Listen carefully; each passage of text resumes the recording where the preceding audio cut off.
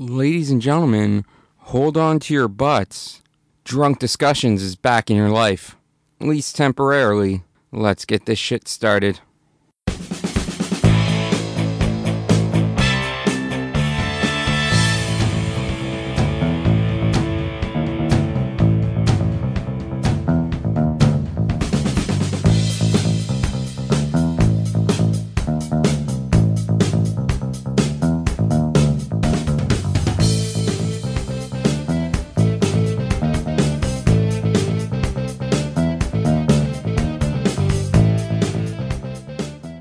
That is right, ladies and gentlemen. Drunk Discussions is back temporarily. I wasn't planning on doing any more episodes until the new year, but inspiration has struck, ladies and gentlemen. Inspiration has struck, and when you have inspiration, you gotta go with it while it's there. So I am still looking for a new co-host. I have one in mind. I'm pretty sure I know who's going to be co-hosting this with me in the future. We're still debating whether the format's going to change or not, but as of right now, I am going solo on this one. It's also a little different because I'm not recording from a bar. I am recording live from home, although much respect, I still love the Brass Taps down on Danforth. I also love the Detroit Eatery, which we never got a chance to record at, but hopefully in the future we'll get to do that. But I love both of those places. But tonight I'm at home where I'm drinking a nice, cool, refreshing Smirnoff Ice. Yes, that is right. No Bud Light Lime on this episode. Hashtag fuck you, Bud. Hashtag yeah, I'm a cooler guy. Hashtag deal with it.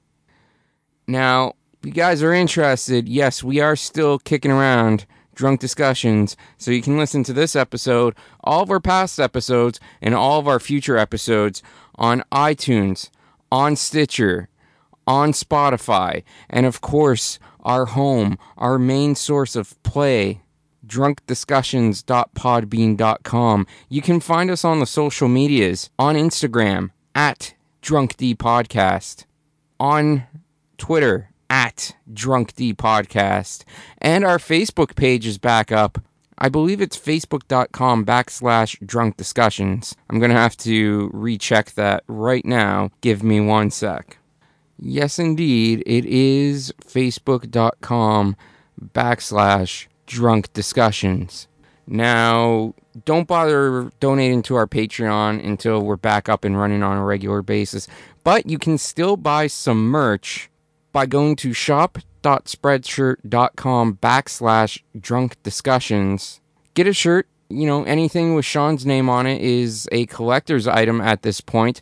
I'm working on a new logo and new merchandise. I do still like our old logo too, so I might still keep that and change the name of the new person that I'm planning on bringing in. But yeah, go to shop.spreadshirt.com/drunkdiscussions, buy some merch, keep it as a collector's item. Now, as I said right off the bat, inspiration has hit me. One of my all-time favorite musicals is Joseph and the Amazing Technicolor Dreamcoat by Andrew Lloyd Webber and Tim Rice. And as a kid, I had the cassette, and I played that thing so often that I wore it out, and the fucking tape in the cassette ended up eventually breaking from overuse. And recently, I don't know, I've just become obsessed with it again. And thank God for the internet. So even if you don't have your old technology, which is beyond outdated, you can still find your nostalgia memories online. So thanks to Apple Music, I've been listening a lot to Joseph and the Technicolor Dreamcoat soundtrack once again, and it's to the point where I've become obsessive about it in an analytical way.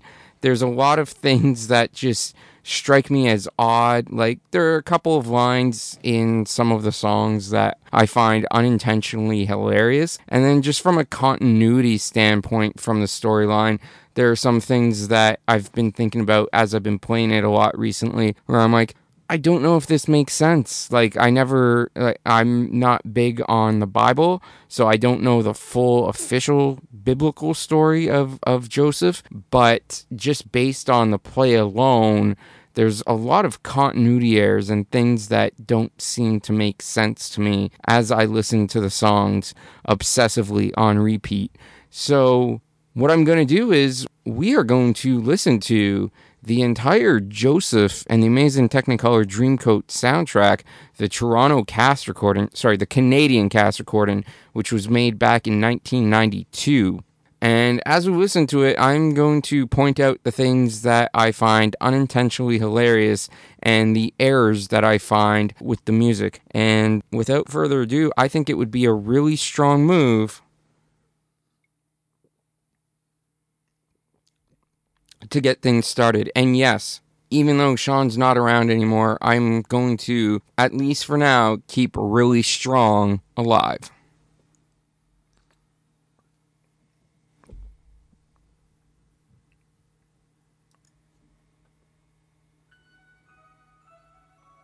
Alright, we are starting off with the prologue here. The introduction to Joseph.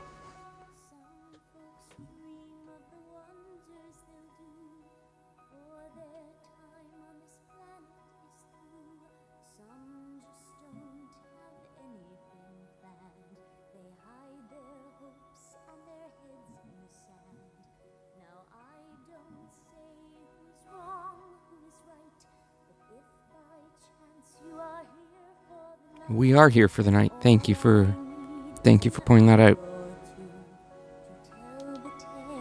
Of a dreamer like you, we all dream a lot. Some are lucky. You know, I very rarely dream. Occasionally I'll dream, but I really don't dream too much. Although they say you dream every night, but you don't really remember them. So, I mean, how do they know if you dream? Fuck you, dream analysis people.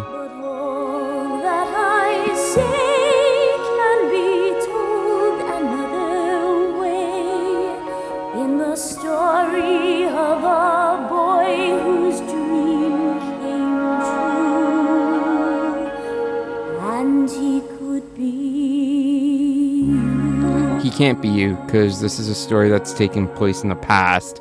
So that boy could not be you. You are not that boy. I mean, if you believe in reincarnation, I guess, but realistically, you're not that boy, and that boy is not you. You can't be that boy. You're not a dream interpreter. Fuck you, narrator.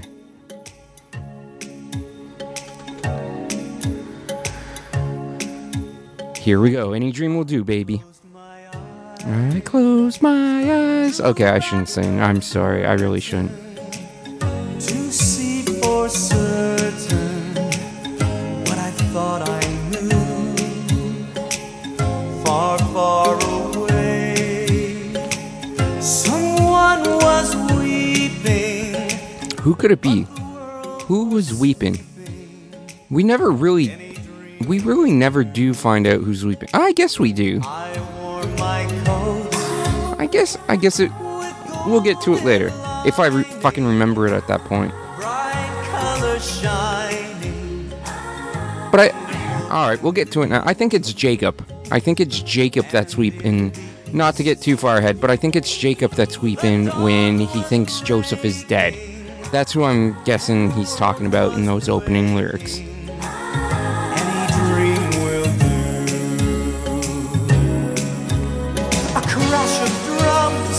Flash of light, my golden coat flew out of sight. The colors faded into darkness. I was left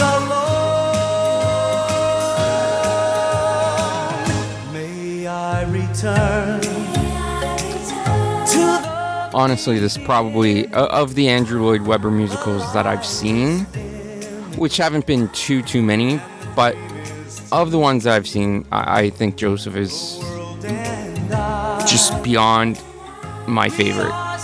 Like I said, I wore this tape out as a child.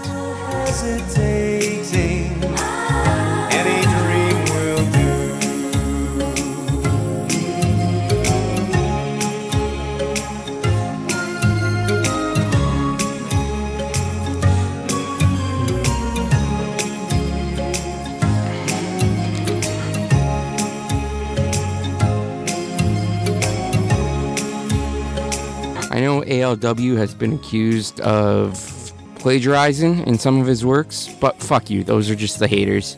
ALW's awesome. Respect to Andrew Lloyd Webber. A flash of light, my golden coat flew out of sight. The colors faded into darkness. I was left alone. Poor Joseph, being left alone. Poor Joseph. I return to the beginning. The light is dimming, and the dream is too. The world and I, we are still waiting, still hesitating. Any dream. Any dream will do, kids. Just dream your dreams. Shoot your shot.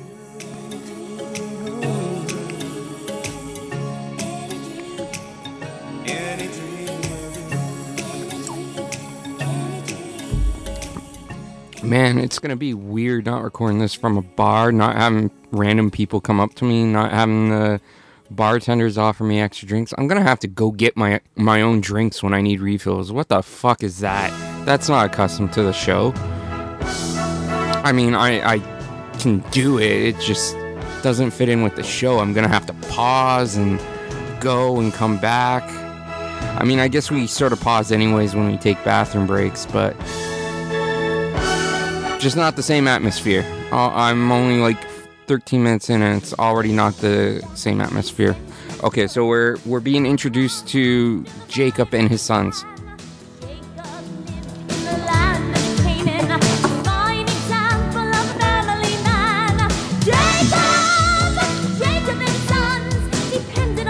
So I'm going to pause it here for a sec. This song is the first song that has a lyric which I just find so unintentionally funny, and we will get to it when it plays. So let's play back the music, and when it plays, I'll pause it again and get to it.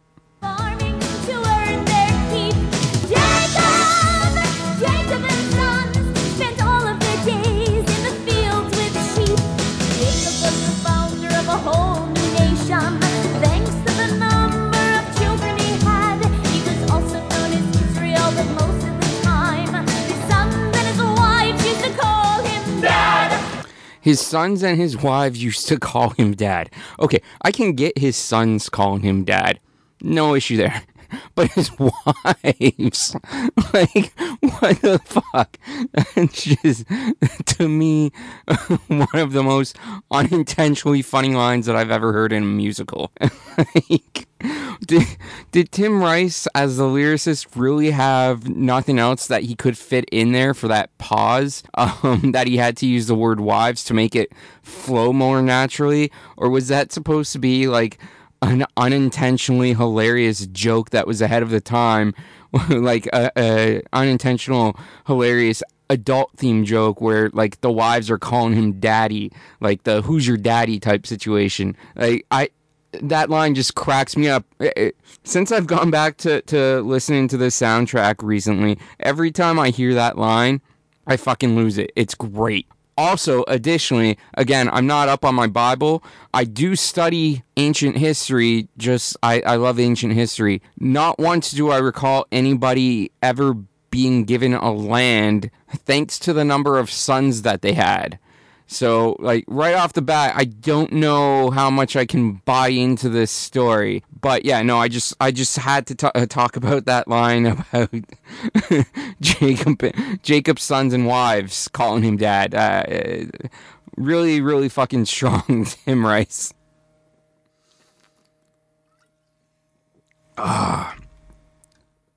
Let's get back to the music.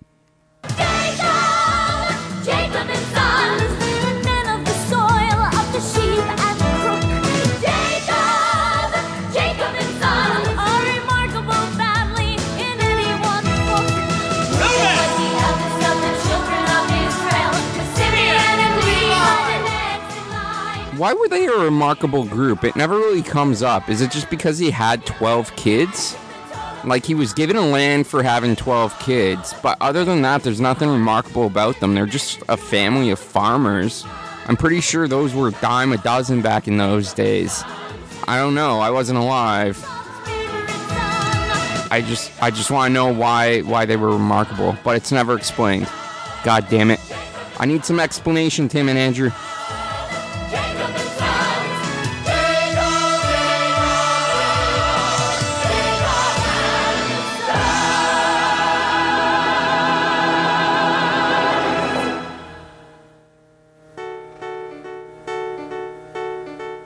Joseph's mother, she was quite my favorite wife. I never really loved another all my life. But Joseph was my joy because he reminded me of her. Through young Joseph, Jacob lived his youth again. Loved him, praised him, gave him all he could. But then it made the rest feel second best. And even if they were... So essentially the whole plot of this story circles around the fact that Jacob played favoritisms. This is why you should never play favoritisms. Even if you do have a favorite child, don't let them know that. Fuck. Otherwise, their brothers and sisters might end up fucking selling them like Joseph's brothers end up doing, which we'll find out here shortly. Don't fucking play favorites. God damn it, Jacob. What were you thinking? Crazy old man.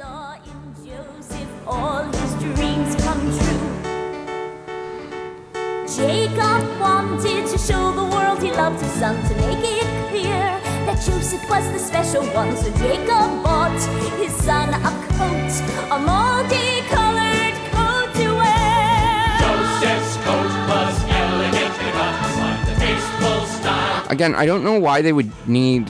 Well, not again, because I'm bringing this up for the first fucking time. So there's continuity on my part. But I don't know why Jacob would need a coat. Really. They're in a fucking warm weather climate. I don't know why they would need a coat. Fuck. It just seems like a terrible choice. How often are you really gonna wear it? Like, it's hot. You're gonna be sweating your fucking balls off in that. Like, have you seen the ancient times around Egypt? They're not wearing many clothes. It's because it's fucking hot there. God damn it. I mean, I know the first part of this story doesn't take place in Egypt, but it's close to Egypt. It takes place in Canaan.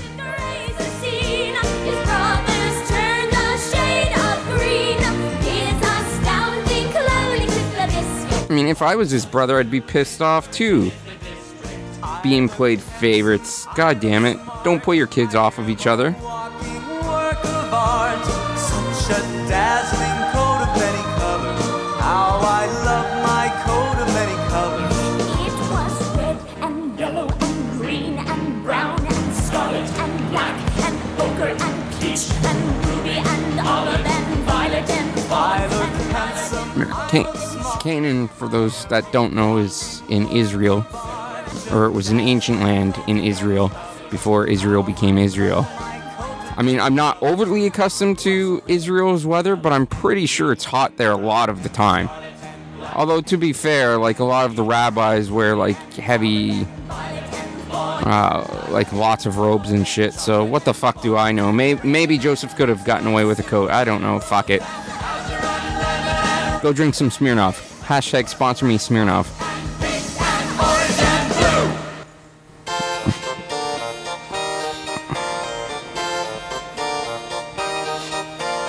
Joseph's coat annoyed his brothers. But what makes us mad are the things that Joseph tells us of, the dreams he's often had. How many times do you tell people about your dreams? Like, every once in a while, if you're having, like, a terrible fucking dream.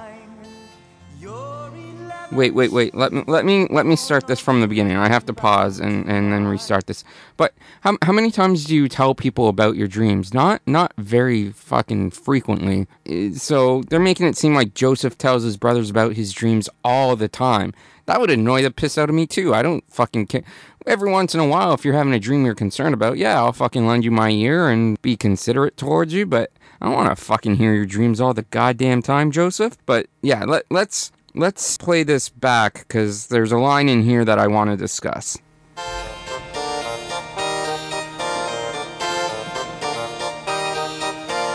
Joseph's coat annoyed his brothers. But what makes us mad are the things that Joseph tells us of, the dreams he's often had.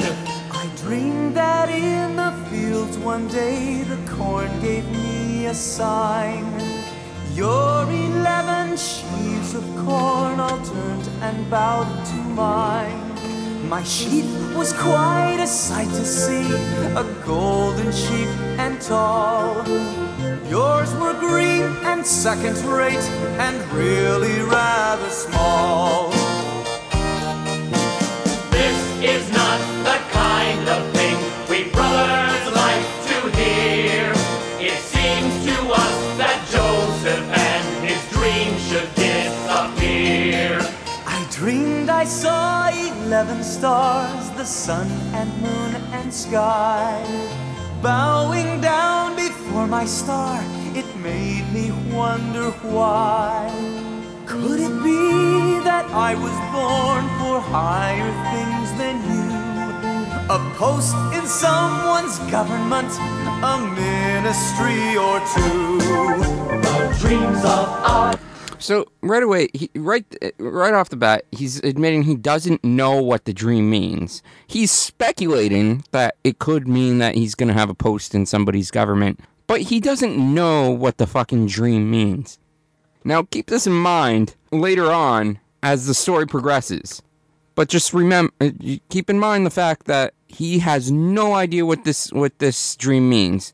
He's trying to interpret it, but he's not quite sure. So he doesn't know. Keep that in mind. That's going to be some important information that we'll get to later, if I remember, because I'm about to have a second Smirnoff, so we'll see. golden sheaves is just a load of corn. Not only So the brothers aren't too impressed with Joseph and his dreams. So now they're discussing ganging up and taking Joseph out.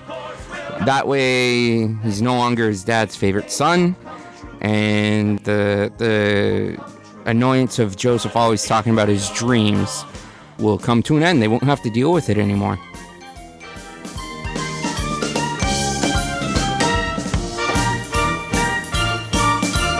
But if he's right all along, dreams are more than crystal clear. The writing on the wall. How are the dreams crystal clear? Even Joseph just said he doesn't know what the fuck the dreams mean. Also, and they're now saying even the accuracy of the dreams that they don't even know. So why are they worrying about his dreams coming true? Like, there's no, up to this point, there's no indication that he's ever had a dream prophecy come true. He doesn't know what the dream means. Not only does he not know what the dream means, but his brothers don't know if the dream's going to come true, but they don't even know what the dream means. So what are they worried for? But here comes their plan. Next day, far from home, the brothers planned a repulsive. A really strong plan, if you ask me. Grab him now, do it in while we got the time. This they did and made the most of it. Tore his coat and flung him in a pit. Let us leave him here all alone and he's about to die. When some Ishmaelites, a hairy crew, came riding by.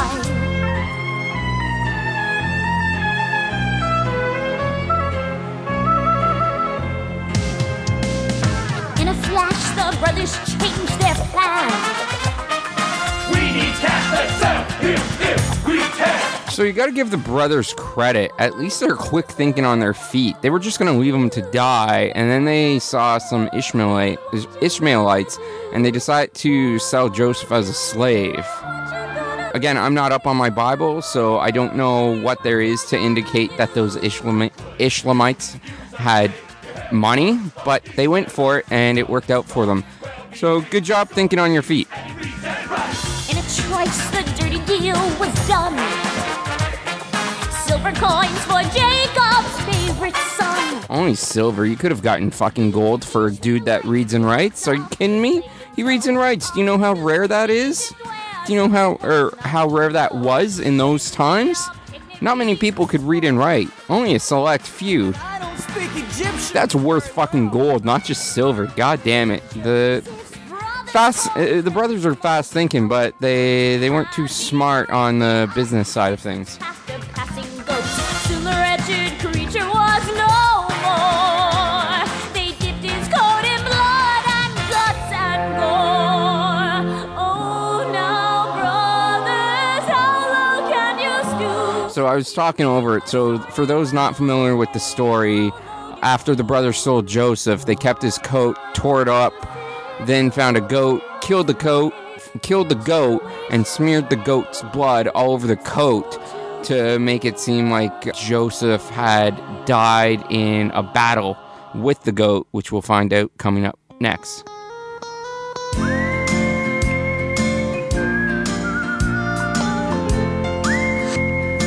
I like the different use of music genres that Andrew Lloyd Webber and Tim Rice employ in this particular musical. I think that's why it's my favorite, because there's got so many different genres of music that they utilize, and they make it work so good. I mean, it's weird, but it's also amazing, beautifully amazing.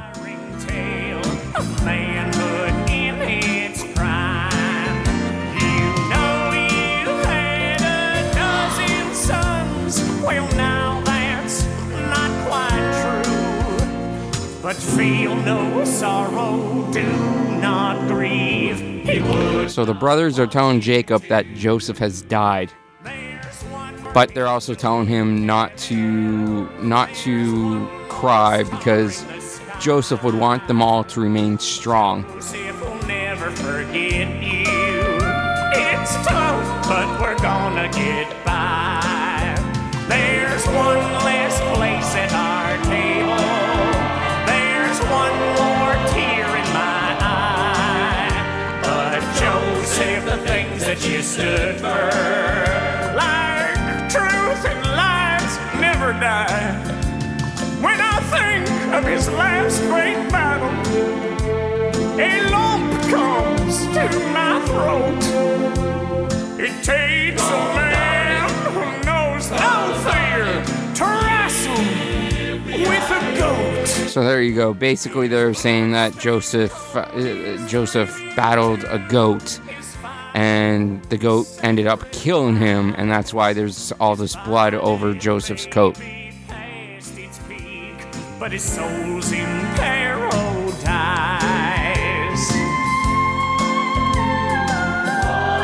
So long, little Joe. Adios, buckaroo. 10-4, good buddy. The 10-4 good buddy always makes me laugh. It's so stupid and awesome. I love it. In fact, I would say it's really strong. But Joseph, the things that you stood for, truth and light never die. For his name with pride and courage, let no tear be shed. If he had not laid down his life, we all. I was gonna skip the rest of this, but it's almost at the end, so. If he didn't lay down his life, why would the rest of them be dead? Like, there's 11. They're basically saying that they're too cowardly to fucking do anything. And then if they're too cowardly to do anything, that's justifying Jacob playing favoritisms to begin with. So, I don't know. I don't get that line. Fuck you, brothers. By a captain named Potiphar.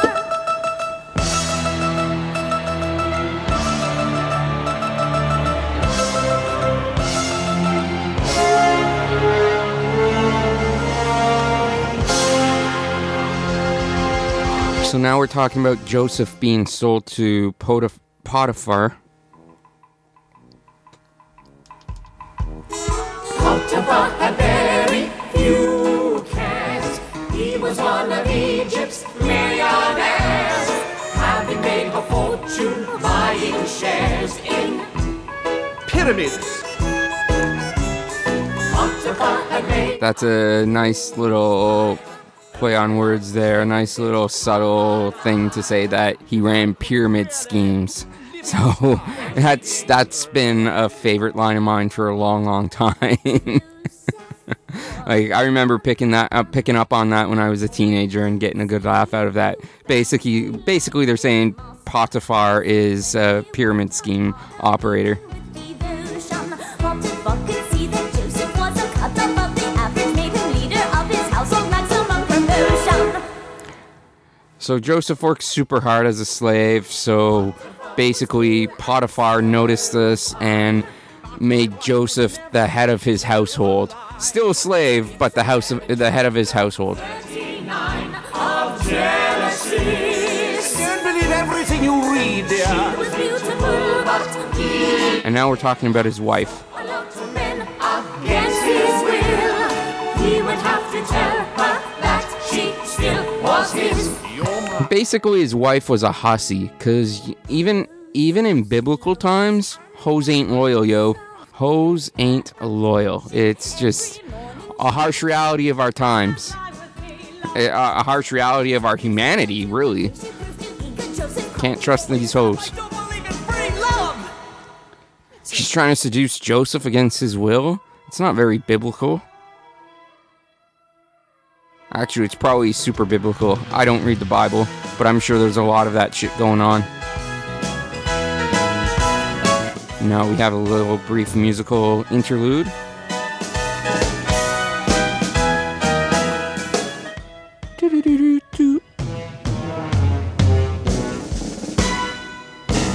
So basically, Potiphar's wife forced Joseph into sleeping with her.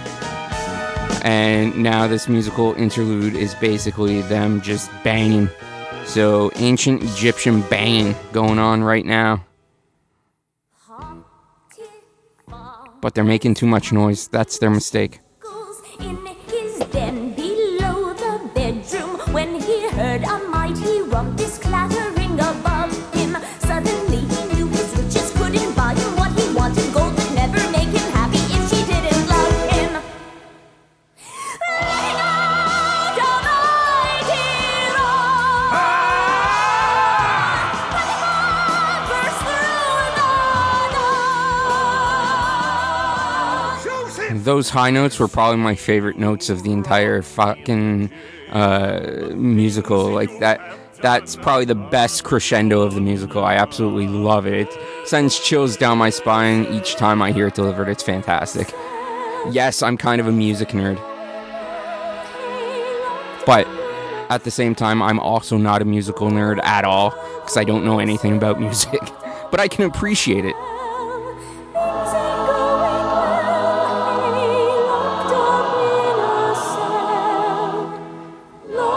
So Joseph has now been thrown in jail for life for banging Potiphar's wife. That really should have been a line used in the fucking play. Coming up with lyrics right on the spot. There you go. You're welcome, ALW and TR.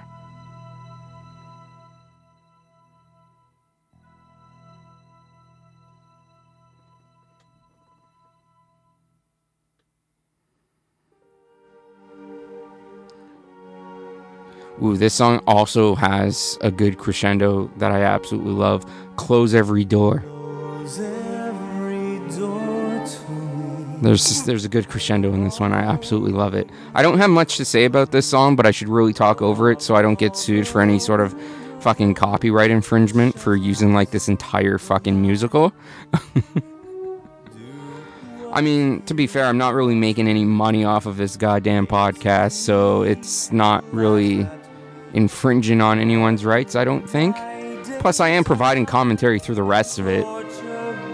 But this is just a beautiful song, so I'm actually just going to shut up and listen to this the rest of the way through, and then we'll continue on the next song.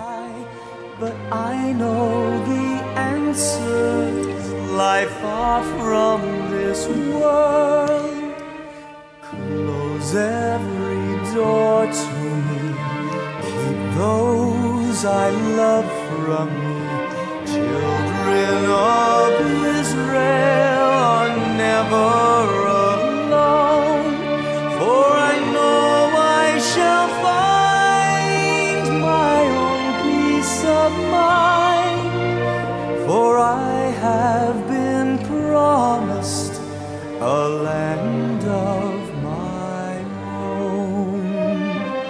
Actually, who the fuck promised you the land of your own, Joseph? Was it your father playing favoritisms again? Like, that's never fucking brought up. Who promised Joseph this land of his own? I don't know, and we'll never find out. But let's get back to this beautiful, beautiful song.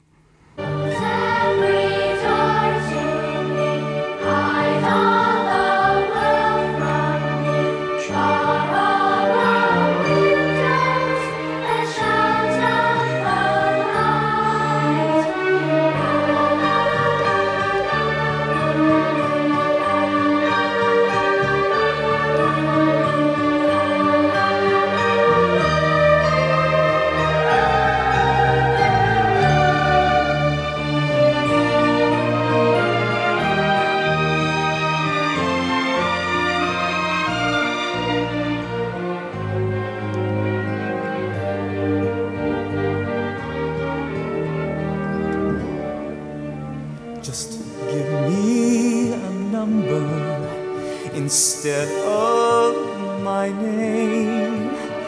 Forget all about me and let me decay.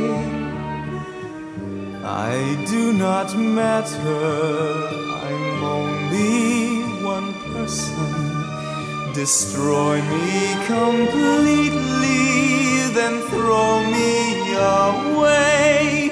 If my life were important, I would ask, will I live or die? But I know the answers lie far from this world. Close every door to me, keep those I love from me. Children of Israel are never alone, for we know we shall find our own peace of mind. For we have been promised a land of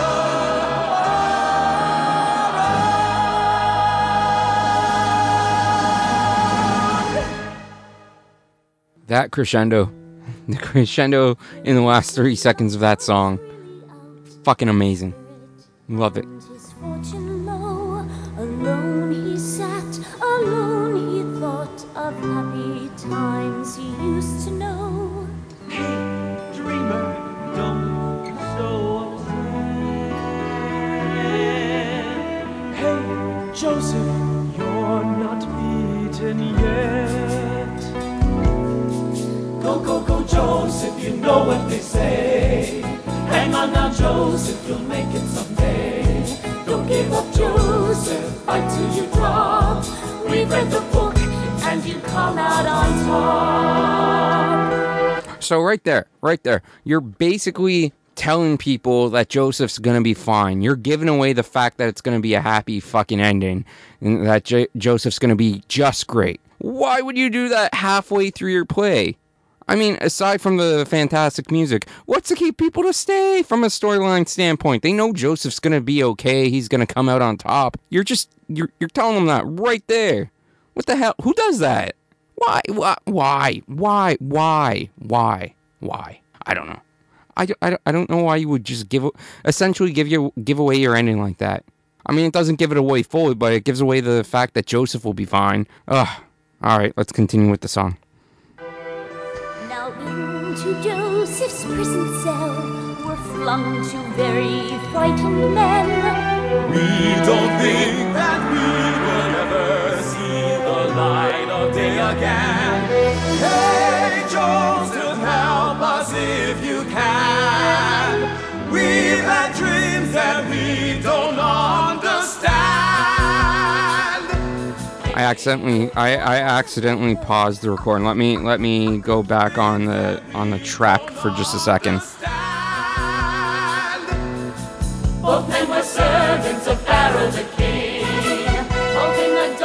house were doing their thing. One was a baker, a cook in his prime. One was a butler, the Jeeves of his time. Tell me of your dreams, my friends, and I will tell you what they show. Okay, so here's a little bit of continuity. This is one of the major continuity things that I take umbrage with, and that is, first of all, other than the third or fourth scene, when it's talking about Joseph telling his dreams to his brothers, it's not mentioned again throughout the rest of the story until this point that Joseph interprets dreams. Second of all, Joseph was a slave to Potiphar, whatever the fuck his name was, the pyramid scheme dude. So he was a slave to this guy, and he got thrown in jail. This butler and this baker were servants of Pharaoh. So they don't know who Joseph is, but yet they act like they do as soon as he's thrown into jail. Also, they're acting like that he's known for interpreting dreams, which again, this hasn't been mentioned since like one of the first scenes in the opening act. Secondly, if he was this well known that servants of Pharaoh had heard of him, like, you'd think he wouldn't be in jail anymore. You think somebody would have had use and bought him from Potiphar. And again, it's never been mentioned that Joseph has had a dream that he successfully interpreted, but these men are coming to him, assuming, again, not really even knowing him, or they in logical sense they shouldn't know him, but they seem to because his dreams are so great, or his dream interpretations are so great. But they're coming to him and asking him for interpretations when he can't even interpret his own dream that he had about the sheaves of corn and the sun and the stars and the moon at the beginning of the play. And again, there's been no mention of his dream interpretations or their success rate ever since, up until this point. Huge fucking loop, void in continuity right there, Andrew Lloyd Webber and Tim Rice. You're great lyricists, you're great songwriters, but storytelling, your continuity needs some work. Needs some serious work. Though I cannot guarantee to get it right, I'll have a go. He can't even guarantee that he's gonna get these right. Trembling took the floor. Nervously he spoke of what he saw. There I was standing in front of a vine. I picked some grapes and I crushed them to wine. I gave them to Pharaoh, who drank from my cup. I tried to interpret, but I had to give up. You will soon be free, my friend, so do not worry anymore. The king will let you out of here. You'll buttle as you did before. Next the baker rose to tell his dream, hoping it would have a similar theme. There I was standing with baskets of bread. High in the sky I saw birds overhead, who flew to my baskets and ate every slice. Now give me the message, like his would be nice. Sad to say, your dream is not the kind of dream I'd like to get. Pharaoh has it in for you. Your execution date is set. Don't rely on all I said I saw. It's just that I have not been wrong before. Okay, right there. Right fucking there. At the beginning of this song, when they first come to him, he says he can't guarantee that the dream, what he interprets will come true. But then he says right there that he's never been proven wrong before. What the fuck is going on with the continuity there? How can you say in one line that you can't guarantee the results, but then in the next say, oh, I've always been 100% right? What?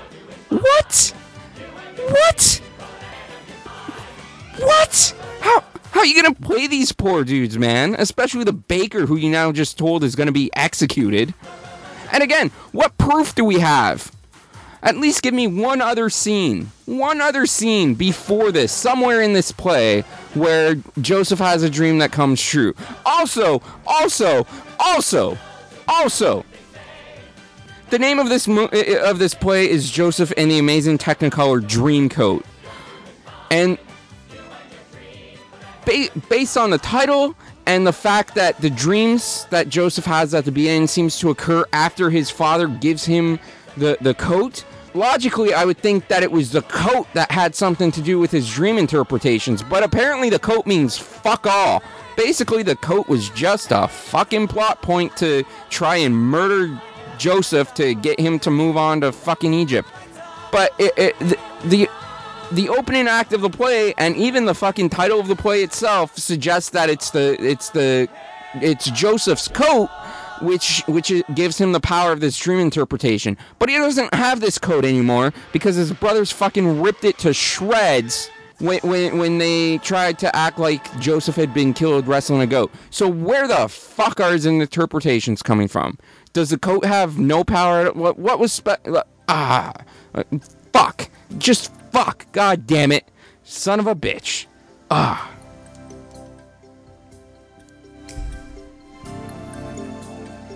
But the continuity in that one song drives me up the wall every goddamn fucking time. Oh, I can't guarantee the results of my dreams. Oh, but my dream interpretations have never been fucking wrong before. There's nothing in the story that provides any evidence of that. And even at the beginning, I couldn't interpret my own goddamn dream with my brothers. But fuck it, I've never been wrong before. Yeah, you can trust me, motherfucker.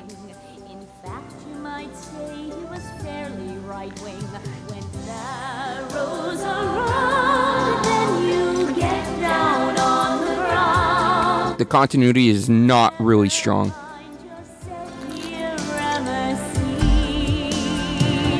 Get down on your knees. A Pharaoh story, a Pharaoh story, a Pharaoh story, a Pharaoh story. Down at the other end of the scale, Joseph is still doing time in jail. For even though he is in with the guards, a lifetime in prison seems quite on the cards. But if my analysis of the position is right, at the end of the tunnel there's a glimmer of light. For all of a sudden indescribable. Of course there's a glimmer at the end of the a light at the end of the tunnel, because you fucking already told us that Joseph was gonna be fine. You gave away the ending. You said you read the book and Joseph comes out on top. Of course there's a glimmer of light. Fucking continuity, god damn it. Could become a star. Could be a big success. Could be famous. Could be a big success. Strange as it seems, in a run of crazy dreams, and a man who can interpret could go far. Could become a star.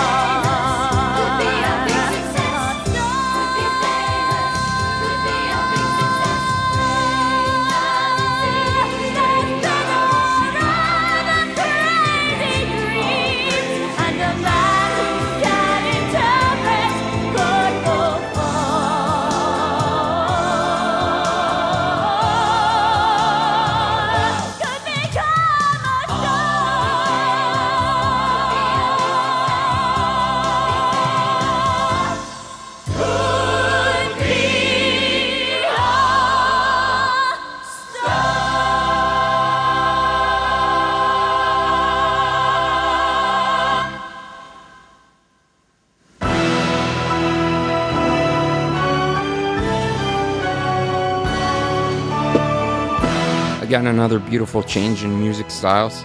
Fucking love this. Love the musical sounds of this entire play.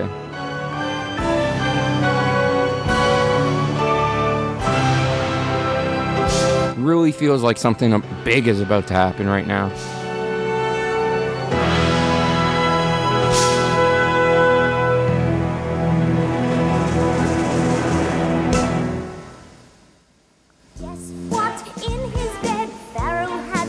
But then it just goes into this. He had a dream that pinned him to his sheets with fright. No one knew the meaning of the dream. What to do, whatever could it be?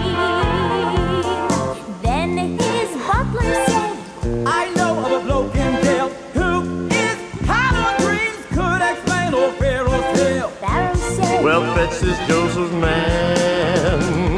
Okay, so the baker didn't even mention the name of the guy that he knew in jail, but all of a sudden, somehow, Pharaoh fucking knew that his name was Joseph and wants people to send for him, to bring him there to interpret his dreams. The fuck is going on with continuity?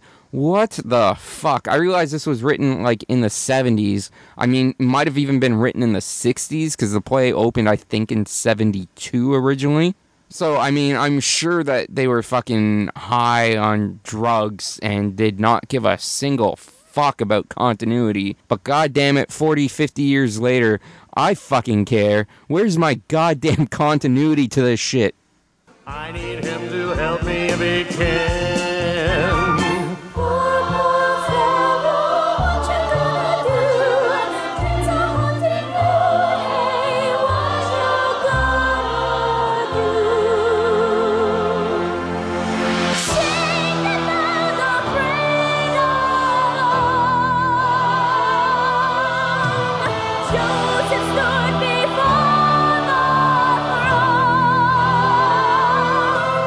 My service to Pharaoh has Again, this is another song with some great crescendos in it, and that was a fine example right there. one.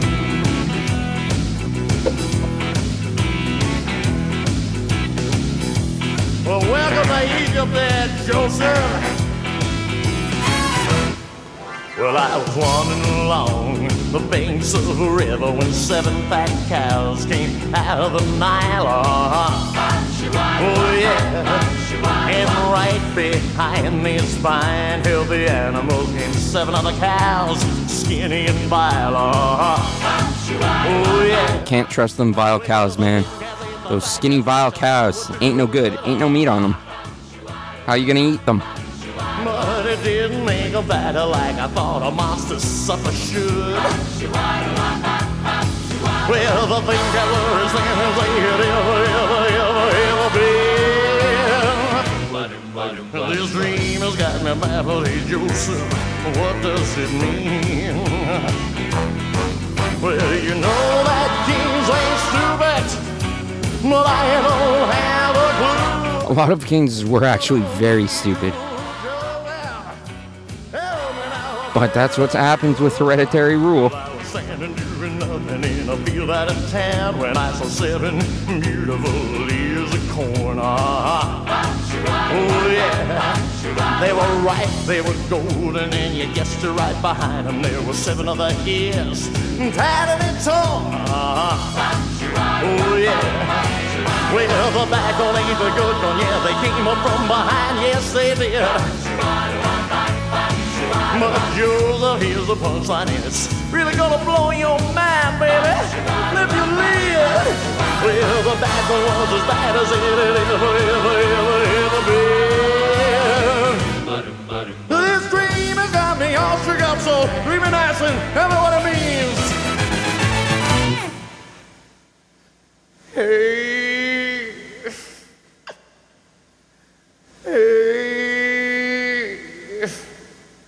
Hey, hey, hey, Joey, won't you please tell me Pharaoh, what does it mean? Oh, yeah.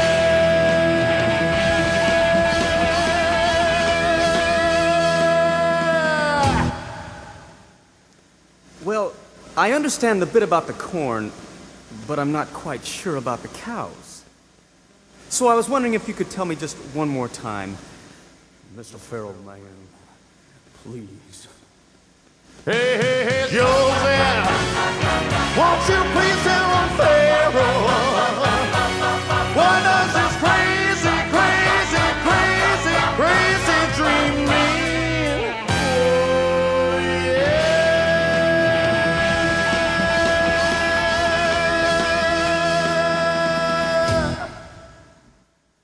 So Joseph says that he doesn't understand the part about the cows and wants Pharaoh to explain that part to him again. And instead of actually explaining the part about the cows again, the Pharaoh just asks Joseph to tell him what the dream means. So there's nothing going on there that adds any part of explanation to the dream, and yet right now Joseph is going to completely interpret the dream, what it means with the cows and the corn, even though he was unsure what it meant, what the cows meant, and fucking Pharaoh never goddamn classified. Here we go.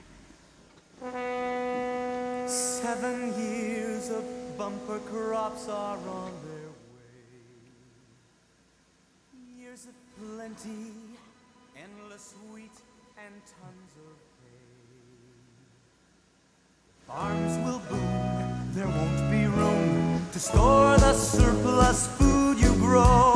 After that, the future doesn't look so bright. Egypt's luck will change completely overnight. Famine's hand will stock the land. So even though Joseph didn't have all the facts, because he didn't know what the cows meant and Pharaoh never further explained it, he's completely interpreted this dream to mean that there's going to be 7 years of rich and bountiful crop and food growth in Egypt, followed by 7 years of hard famine. What it is you have to find a man to lead you through the famine with a flair for economic planning.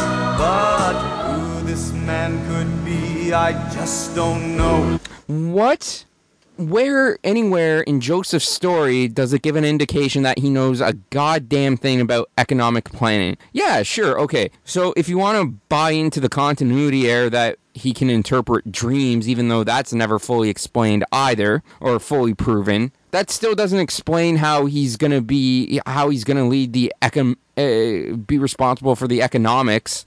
I mean, I guess he does have the past as a farmer, so he knows how to handle food and stuff, but he's telling Pharaoh essentially that he should be made in charge of the economy and rationing and everything. He doesn't have that experience. Where in his life does it show that he has that experience? I mean, you could say he was the head of Potiphar's household, but it never really mentioned what his responsibilities were. He was, at the end of the day, still a slave. Like, what the fuck in his backstory says he has the fucking ability to do this job. This man could be, I just don't know. Who this man could be, I just don't know. This man could be, I just don't know. Who this man could be, I just don't know.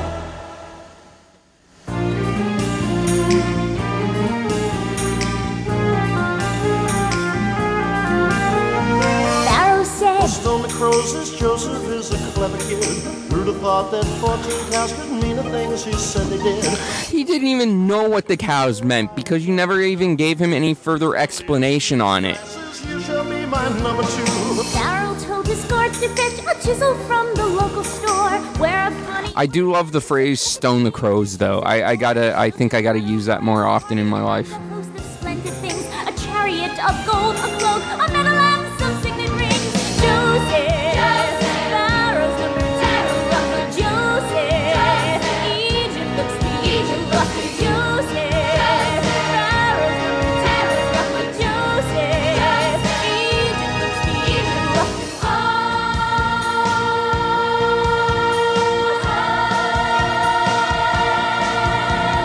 Seven summers on the trot were perfect, just as Joseph said. Joseph saw that food was gathered, ready for the years ahead. 7 years of famine followed. Egypt did not mind a bit. The first Okay, so this is an important couple of lines to remember. Okay, so Joseph is proven correctly. So there was 7 years of good luck with the crops and the food, and everything was bountiful and it was in excess, and they built up a good supply.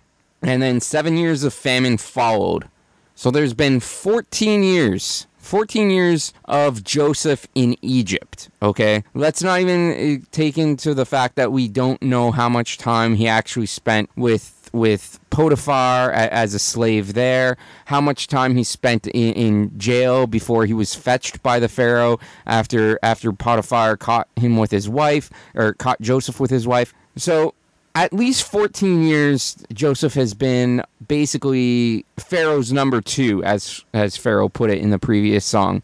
So keep that in mind as we go forward. Good and rationing in history was a hint.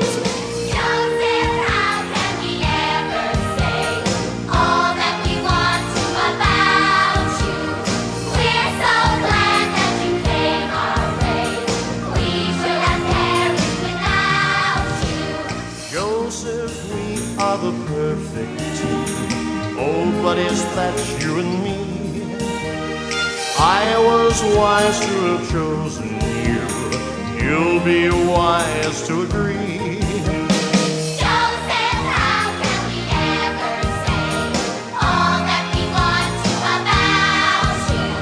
We're so glad that you came our way.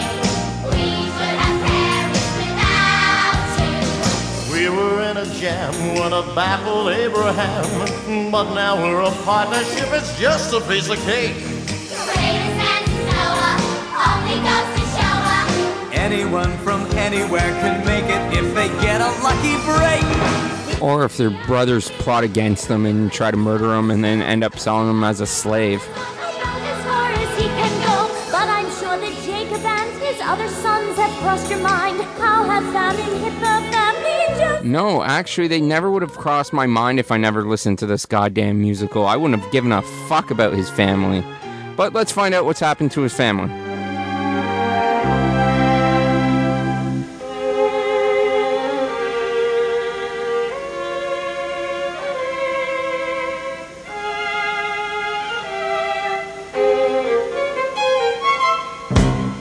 Do you remember the good years in Canaan?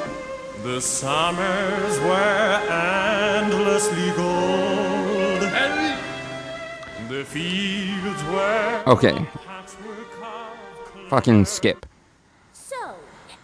So anyways, basically, 14 years later, famine has struck the land. The brothers were ill-prepared because they didn't know what to do. So they've suffered through 7 years of famine, and they're all still alive. Surely at least one of them would have been dead. Surely Jacob would have fucking been dead by now. He was a fucking old, haggard son of a bitch to begin the story. And now we're talking about 14 years late, at minimum 14 years later.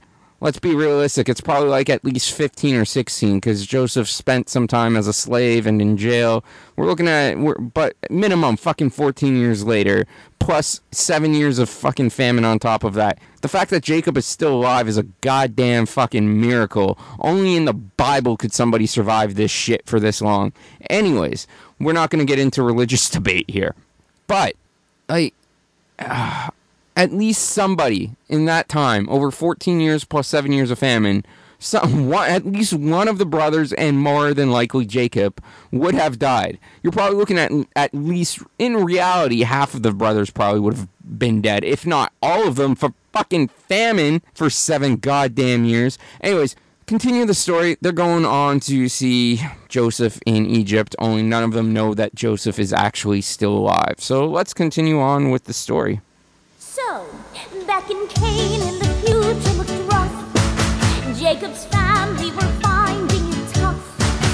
For the famine has caught us unprepared. We are thin, we are ill, we are getting scared. It's enough to... Also, hashtag sponsor me, Smirnoff. We are down to our very last sheep. Also, shout out to the BAYK podcast boys and everybody in the Work-Life Imbalance Pod Peep group, as well as the Somebodies Network. Thank you guys for all your support, even though I haven't been around much lately with the podcast. I appreciate and love you all, especially the BAYK podcast. Eddie and Patty, you guys are a couple of beautiful fucking bastards. I love you to pieces. You guys owe me a fucking collaboration podcast, so let's fucking get on it, lads. Let's do this shit.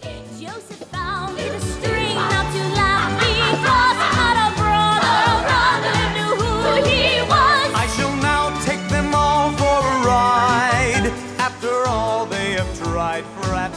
goddamn Bratricide. I dreamed that in the fields one day the corn gave me a sign. Your 11 sheaves of corn all turned and bowed to mine. I dreamed I saw 11 stars, the sun, the moon, and sky, bowing down before my star, and now I realize why. So it only took him 15 years to figure out what the fuck his dream meant. Congratulations, Joseph. But everybody else trusted you with their dreams. Fuck. Such stupidity in the continuity. Why do you think I should help you? Wouldn't you help me? Yes! Why on earth should I believe you? I've no guarantee. Grovel, cringe vows to fall. Worship, worship, and kneel sponge crawl. Grovel, grovel, cringe vows to fall. Worship, worship, and kneel sponge crawl. We are just 11 brothers, good men and true. Though we know we count for nothing when I'm next to you. Good men and true. You tried killing your goddamn brother, and then you sold them to slaves. And you're good men and true? Almost gone. It's getting very hard to see us from sideways. Grovel, grovel, grovel, cringe vows to fall. Worship, worship, and kneel sponge crawl. I rather like the way you're talking, astute and sincere. Suddenly your tragic story gets me right here. This is what we hope keep safe. All this tugging at my heartstrings seems quite justified. I shall give you what you came for, and lots more besides.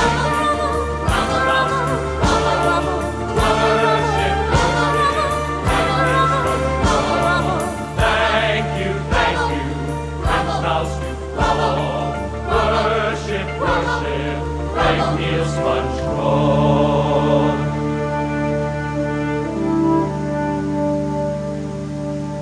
Joseph handed them sackloads of food, and they groveled with base gratitude. Then unseen, Joseph nipped out around the back and planted a cup in young Benjamin's sack. When the brothers were ready to go, Joseph turned to Paul with a terrible stare and said, No! No! No! Stop! You robbers, your little number's up. One of you has stolen my precious golden cup.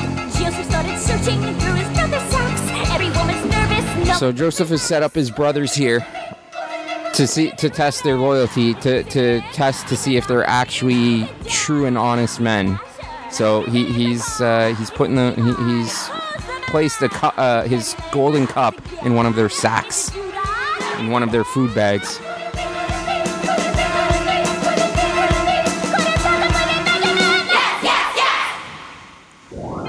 Benjamin, you nasty youth. You're corrupt. That line is the second unintentionally funny line to me. Calling Benjamin a fucking nasty youth. Like, bro. Fucking come on, Joseph. You were the youngest of the sons. There were like two before you, and then Benjamin. I think Benjamin was like the ninth. No, Benjamin was the 10th son, and then there was one more, and then Joseph. And then fucking, you're calling him a nasty youth. So, like, you were all in... essentially, you were in your teens when the story fucking started, I'm assuming. And at least 15 years have gone by since then. Like, fucking Benjamin is not a youth anymore, dude. He's a fucking full-grown adult. Fucking nasty youth just seems like such a random fucking way to describe him. And it just... Again, it's just one of those... It's just another line that I just find so unintentionally funny. Crime has shocked me to the core. Never in my whole career have I encountered once before. Guards, seize him, lock him in a cell.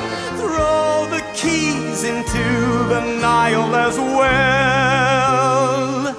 Each of the brothers fell to his knees. Show him some mercy, Almighty One, please. He would not do this, he must have been framed. Jail us and beat us, we should be blamed. I'm sure Joe would love to jail them and beat them after what they've put him through. Although, to be fair, if it wasn't for them, he wouldn't be like second command of Egypt. So, fucking good with the bad, I suppose.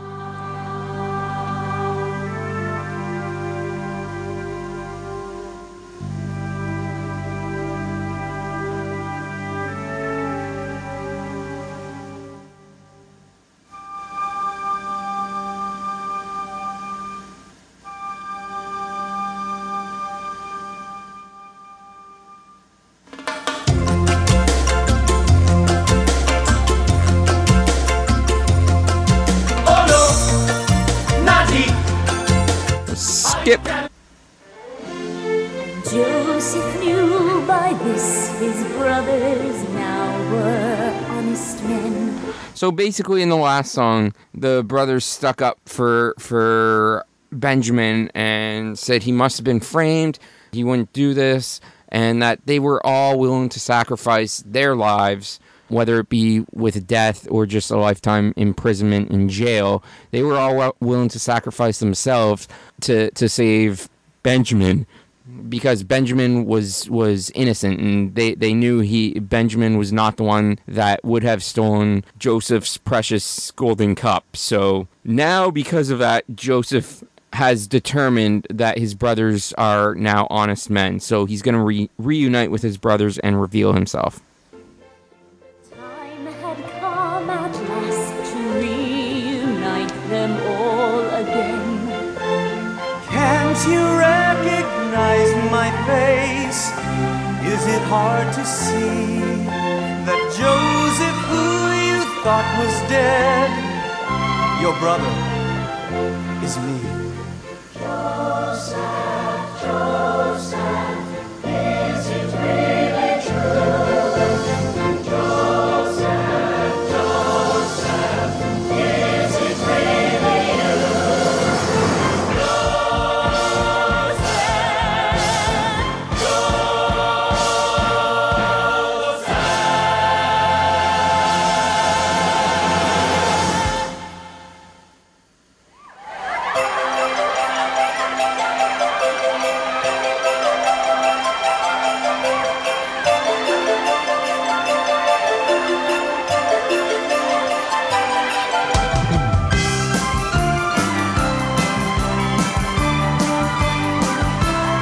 So this is Jacob's arrival in Egypt, and somehow Jacob still isn't fucking dead 15 years after he thought Joseph was killed.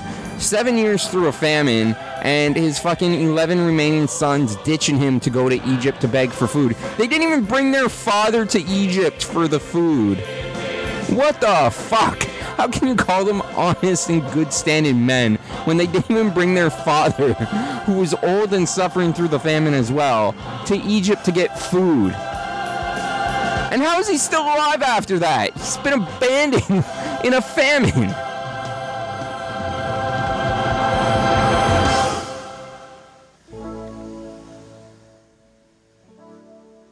And this is going to be the final number, so I don't really have much else to say. So let's just sit back, listen. Maybe I'll interrupt, who knows. I'm probably going to interrupt because I'm a dick. I'm a fucking asshole. I'm just a guy that interrupts things. Just interrupting son of a bitch. But let's listen to the finale. Someone was weeping, but the world was sleeping. Any dream will do. I wore my coat with golden light. colors shining, wonderful and blue. And in the east, the dawn was breaking, and the world was waking. Any dream will do. A crash of drums, A flash of light, my golden coat flew out of sight. The colors faded into darkness. I was left alone. May I return to the beginning.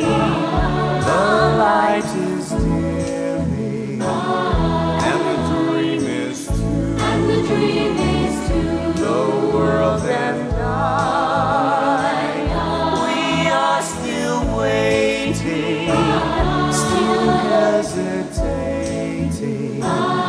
Any dream will do. Still hesitating.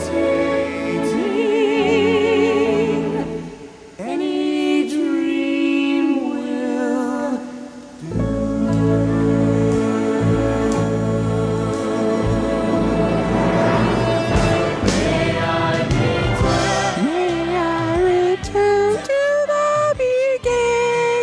Okay, yeah, I promised at the start I wouldn't sing anymore. I'm really sorry. That's gonna be the last time I come in and sing. I'm so sorry. I apologize to your ears.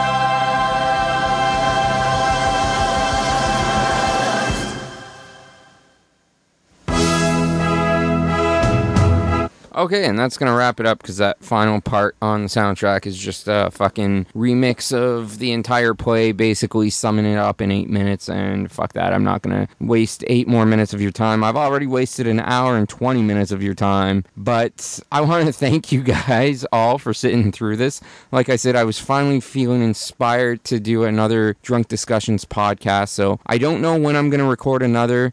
Hopefully I'll record at least one before the new year, but if not, I'll definitely be back in the new year, hopefully with a new co-host as well. Let me know what you guys thought in the comments section down below. Did you like the fact that I was just recording from home, or do you miss the atmosphere of recording live in a bar? Leave me a comment, let me know. Once again, you can find the show in multiple different places. We are on iTunes, we are on Stitcher, we are on Spotify, and of course our main source of play, our home, drunkdiscussions.podbean.com. And again, if you want to buy some merch, I am working on some new merch, but our old stuff is still available. You can still get the Drunk Club shirts. You can still get shirts that say Drunk Discussions with Sean and Ocho as a commemorative gift to yourself. You can go to shop.spreadshirt.com/Drunk Discussions. You can follow us on the Instagram or on the Twitter at DrunkDPodcast on both of those. Or you can go to facebook.com/Drunk Discussions and give us a like on there. Now that my Facebook is up and running and I have access to run the Drunk Discussions page again, we can continue on with that. But I want to thank everybody who's decided to listen into this. Once again, shout outs to my homies over at the BAYK podcast. Shout outs to the WLI Pod Peeps Network, the Somebody's Network, everybody that sent me messages of well wishes and hope to hear you soon, since I announced that the show was going on hiatus because Sean decided to go back to Saskatchewan. And even though we're not really on speaking terms right now, shout out to Elle, who did our original logo. So I will be forever grateful to Elle for doing that logo with the open mouth and the bubbles coming out. So go follow her on Twitter at ElleOriole, ELLEORIOLE. She does some great artwork. Check it out. She also posts awesome cat pictures. So if you love cats, which you should, because cats are fucking awesome, go follow Elle. Other than that, that is going to wrap it up, and hopefully we will talk to you guys soon. But if not, I hope you all have a safe and very happy and Merry Christmas and Happy New Year, and be good to yourselves. I love you, and I've missed you, and whether you're listening to this in the morning, in the evening, in the afternoon, wherever you are, whatever time you're listening to this, have a wonderful day.